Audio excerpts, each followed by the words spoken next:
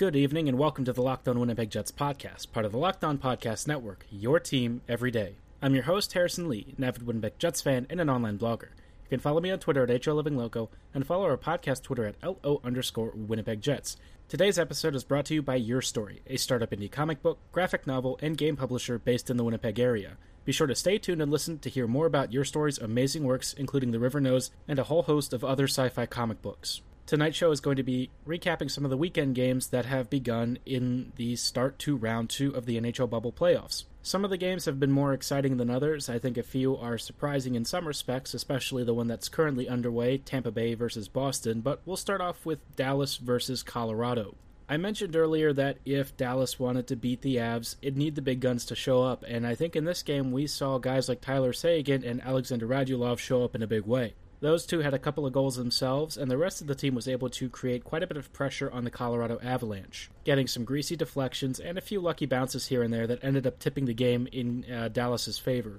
Unfortunately for the Avs, they did lose Philip Grubauer at some point earlier in the game. I'm not exactly sure what happened to him, but he seemed to suffer a lower body injury, which I think Gruby has had some injury troubles in the past. He unfortunately could not skate off the ice himself and had to be helped off, which is not really a good sign if you're an Avs fan, and I'm sure his teammates are very concerned for him as well. Grubauer is a pretty well-liked guy, and I think that the Avs certainly will miss him quite a bit, especially if he's out for any extended period of time. Pavel Francouz came in relief and was okay. I think that Francouz did about as much as you could ask. I just feel like Colorado wasn't really playing a particularly strong game, and I feel like overall they probably won't be happy with their effort. Guys like Erik Johnson got battered around a bit. Some of their star players weren't able to create as much offense or get into those dangerous areas and really test Anton Khudobin, or if they were able to get there, Khudobin had the answer every single time, barring a couple of notable instances. I will say that Nathan MacKinnon had a big game. I thought he was very good, and again, he continues to show why a lot of people compare him in some ways to the way that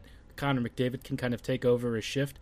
He just seems to dominate possession of the puck and get into those really dangerous areas, or even when he's not in those dangerous areas, he's still able to create a ton of offense with really sharp shooting, great passing, great edge work, and just a really explosive approach to the game. As far as the rest of the Avs are concerned, I'm sure that they'll be disappointed in the overall performance. They looked a touch slower than Dallas, and they weren't able to create as much offense as I expected.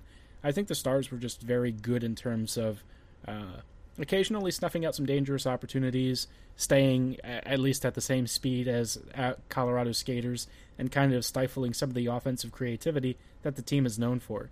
In a lot of the greasier areas, the Dallas Stars also got some nice saves from Khudobin, some good clearances, and then the Stars were able to counter and head the other way and score a nice goal or two. A couple of busted opportunities that ended up being really nice goals on defensive miscues from Colorado, and just some general Avs sloppiness. Probably tilted the scoreline a little more than you might expect, and I'd imagine that the Avs will look a lot better when they come back, I believe, tomorrow. So I think that the Avs are still in this series. It's not really a game-breaking thing to lose this first one, but they can't let Dallas dictate the pace of the series going forward, and really, when they conceded a bit of an ugly first goal, recover quickly, get back in it, and work on the rest. The Avalanche haven't really faced a whole lot of adversity lately because they've been running over opponents, but the Stars are actually playing pretty good hockey and getting into some more dangerous areas, as well as getting some nice deflections off of point shots. With young guns like Heiskanen and Gurianov getting additional supplemental scoring and actually, in some cases, leading some of the scoring races for their respective positions,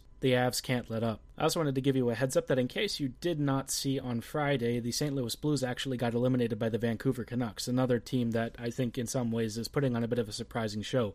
Just like the Dallas Stars, Vancouver has probably overperformed in some areas, but they're also getting some really good contributions in ways that are repeatable from some of their other players like Pettersson and Quinn Hughes and Horvat. This game, though, was kind of a story of their depth forwards going toe-to-toe with some of St. Louis's depth forwards and ultimately winning. Tyler Mott and Jay Beagle both had a couple of goals, and it was one of those weird situations where you feel like some of these guys who aren't actually really great at 5v5 play were still able to find ways to contribute on the score sheet anyways. It didn't help that I think Jordan Binnington was pretty bad for the Blues. I feel like he let in quite a few stinkers, and it just wasn't a very good performance from him, and even Jake Allen wasn't able to really stem the tide either. The Canucks present an interesting challenge because I feel like their team is actually not quite as deep as it's appeared to be, but they're still getting timely contributions from players up and down the lineup, regardless of whether or not they're able to drive play or not get pummeled in their own defensive zone. I'll talk about their upcoming series in a little bit. It's going to be against the Vegas Golden Knights, and I think that Vancouver is facing a much stauncher and more difficult opponent than the Blues were. St. Louis had quite a few skaters missing, including Vladimir Tarasenko after a couple games, and the Knights are just a totally different ballgame. I was suspicious of the Blues, but I am most definitely not suspicious of what Vegas is capable of doing, and I think Vancouver might be in a little bit of trouble. I did say the same thing about Dallas versus Colorado, because I was thinking that maybe Dallas's success was not quite sustainable, but obviously that appears to be a little bit of a different story. I think that that's not going to be the same case for Vancouver versus the Vegas Golden Knights. Ironically, the biggest storyline heading into this series is actually more to do with Vegas than it is the Vancouver Canucks. Alan Walsh, player agent extraordinaire that he is, and also kind of a troll, posted a meme of his client Marc-Andre Fleury getting impaled by a giant sword, suggesting that Pete DeBoer is stabbing Fleury in the back for starting Lerner now.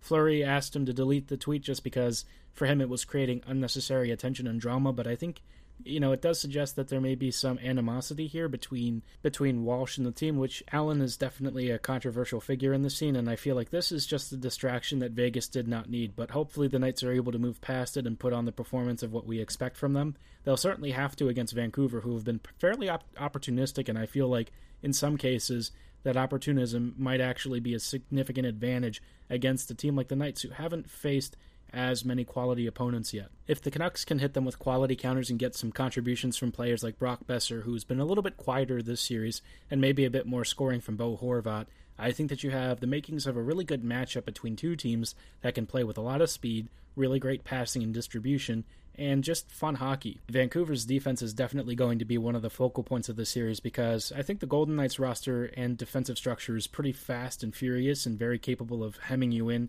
your own end, which for the Canucks is not a situation that they want to be in, because Jacob Markstrom, as good as he can be, is going to have a real handful against this Knights roster. Up next, we will give you a live look-in at Boston versus Tampa Bay, which is the first game of that series, but before then I thought I'd talk a little bit more about Your Story Transmedia. I mentioned Your Story at the start of the show as a startup indie comic book, graphic novel, and video game publisher in Winnipeg. Personally, for me, I very much enjoy a lot of sci-fi comic books, sometimes some comedy, a little bit of noir, some darker stories, a little bit of grit. And Your Story actually caters to a lot of different tastes. Many of these are already included in some of their current works, including their flagship comic book, The River Knows. If you've never heard of The River Knows, it's set in Winnipeg during the 1960s and features a supernatural detective story mixed in with some Sin City vibes and vague cosmic horror. The art style is pretty cool and reminds me of Sin City if you've ever had the chance to read that. If you're into games, they're also publishing something called Alien Machine Glow, which will be out in the near future. It's a family-friendly, fun-for-all-ages game centering around a guy named Farmer Gill, who actually ends up being able to see aliens after a meteorite lands in his cucumber patch. If you're interested in checking out Alien Machine Glow, The River Knows, or any of Your Story's other featured works, be sure to head on over to yourstory.ca, where you can purchase any of their ebooks or their limited edition, high-quality first printing run of their 8.5 by 11 magazine-style comics. Be sure to use one-time promo code JETS2020 to get 15% off your order. Again, that is JETS2020 to get 15% off your order.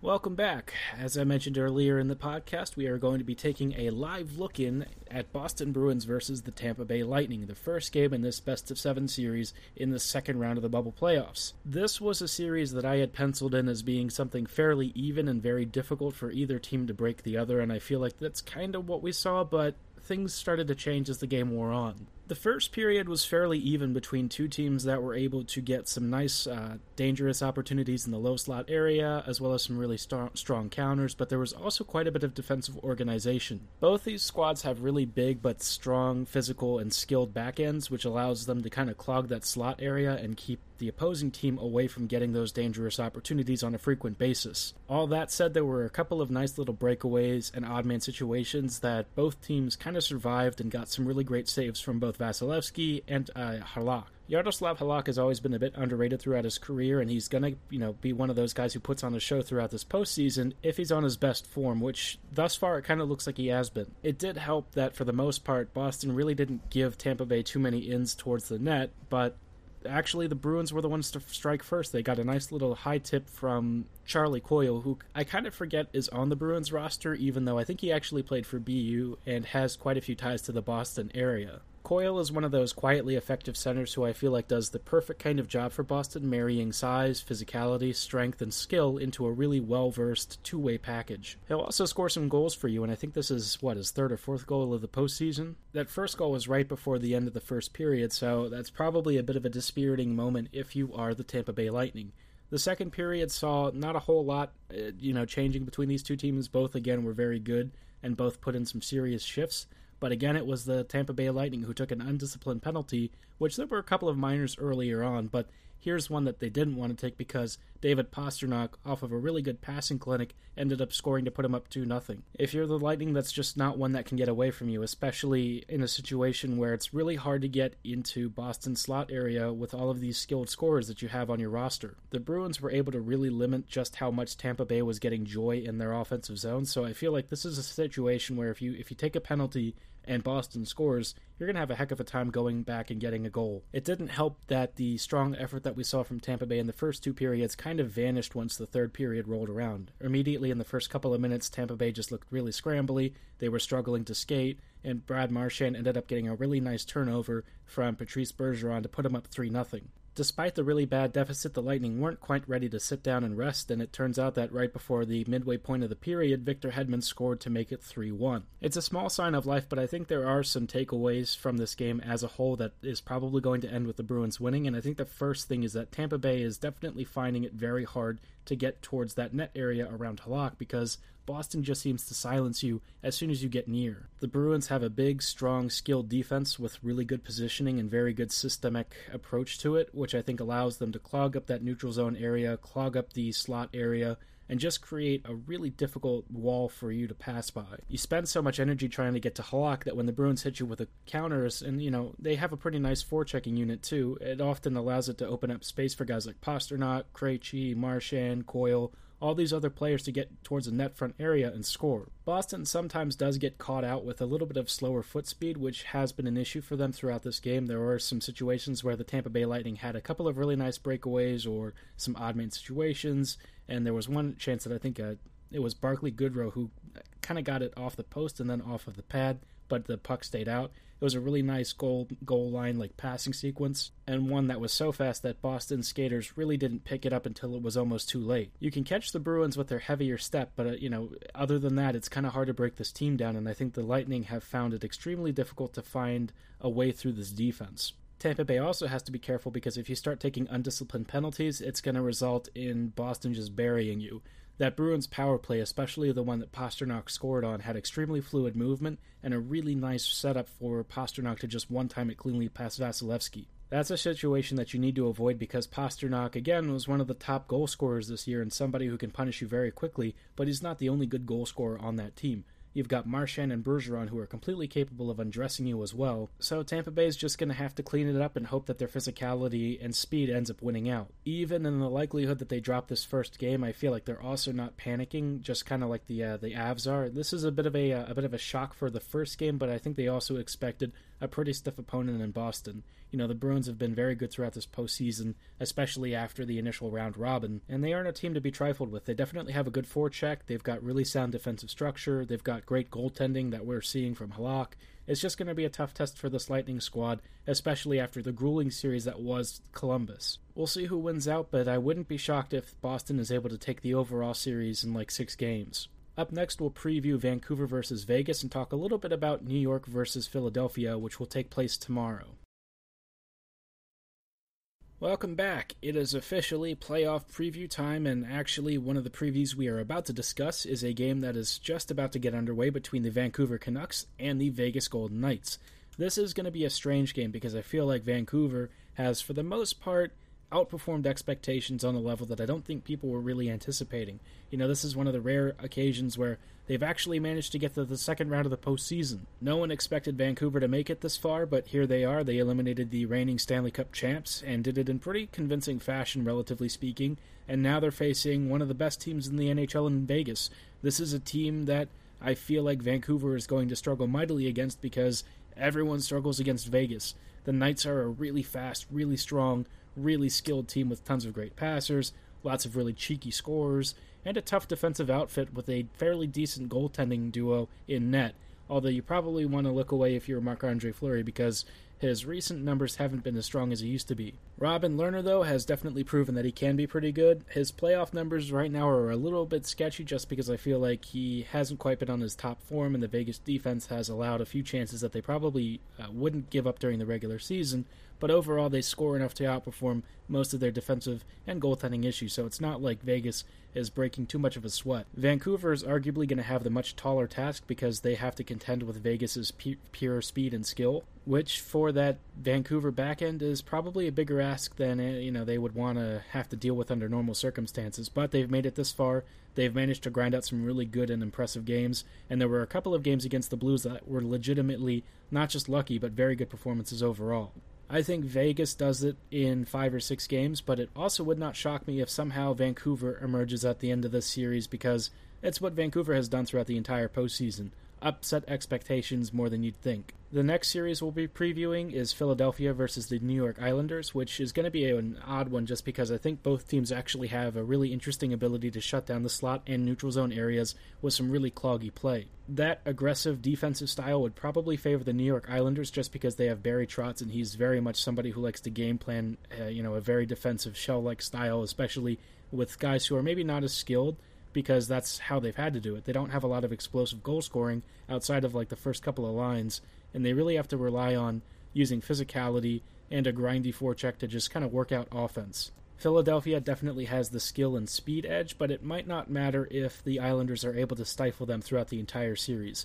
The other thing that's going to be an issue for the Islanders, though, is that what New York can do to them, the Flyers can also do back to New York. Philadelphia showed some really impressive defensive acumen, especially in some of those games where they basically strangled Montreal's offense down to the very last minute, really. After some loose early defensive efforts, we saw Philadelphia really buckle down and get it done, which is something that I don't think people were expecting from this team, even though it is an Alain Vigneault coach team.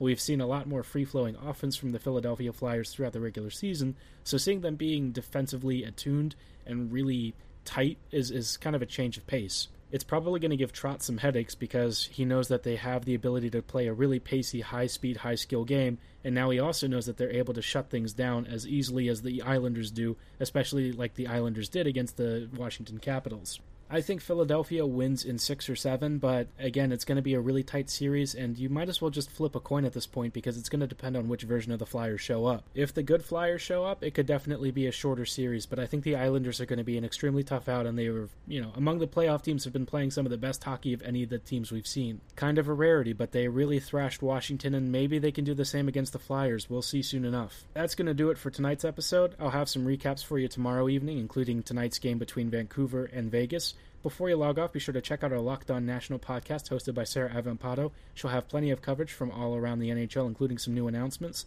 And be sure to check out our other affiliate shows in case you want some deeper dives into the rest of the NHL playoff picture. Thanks for listening, have a great night, and go Jets go!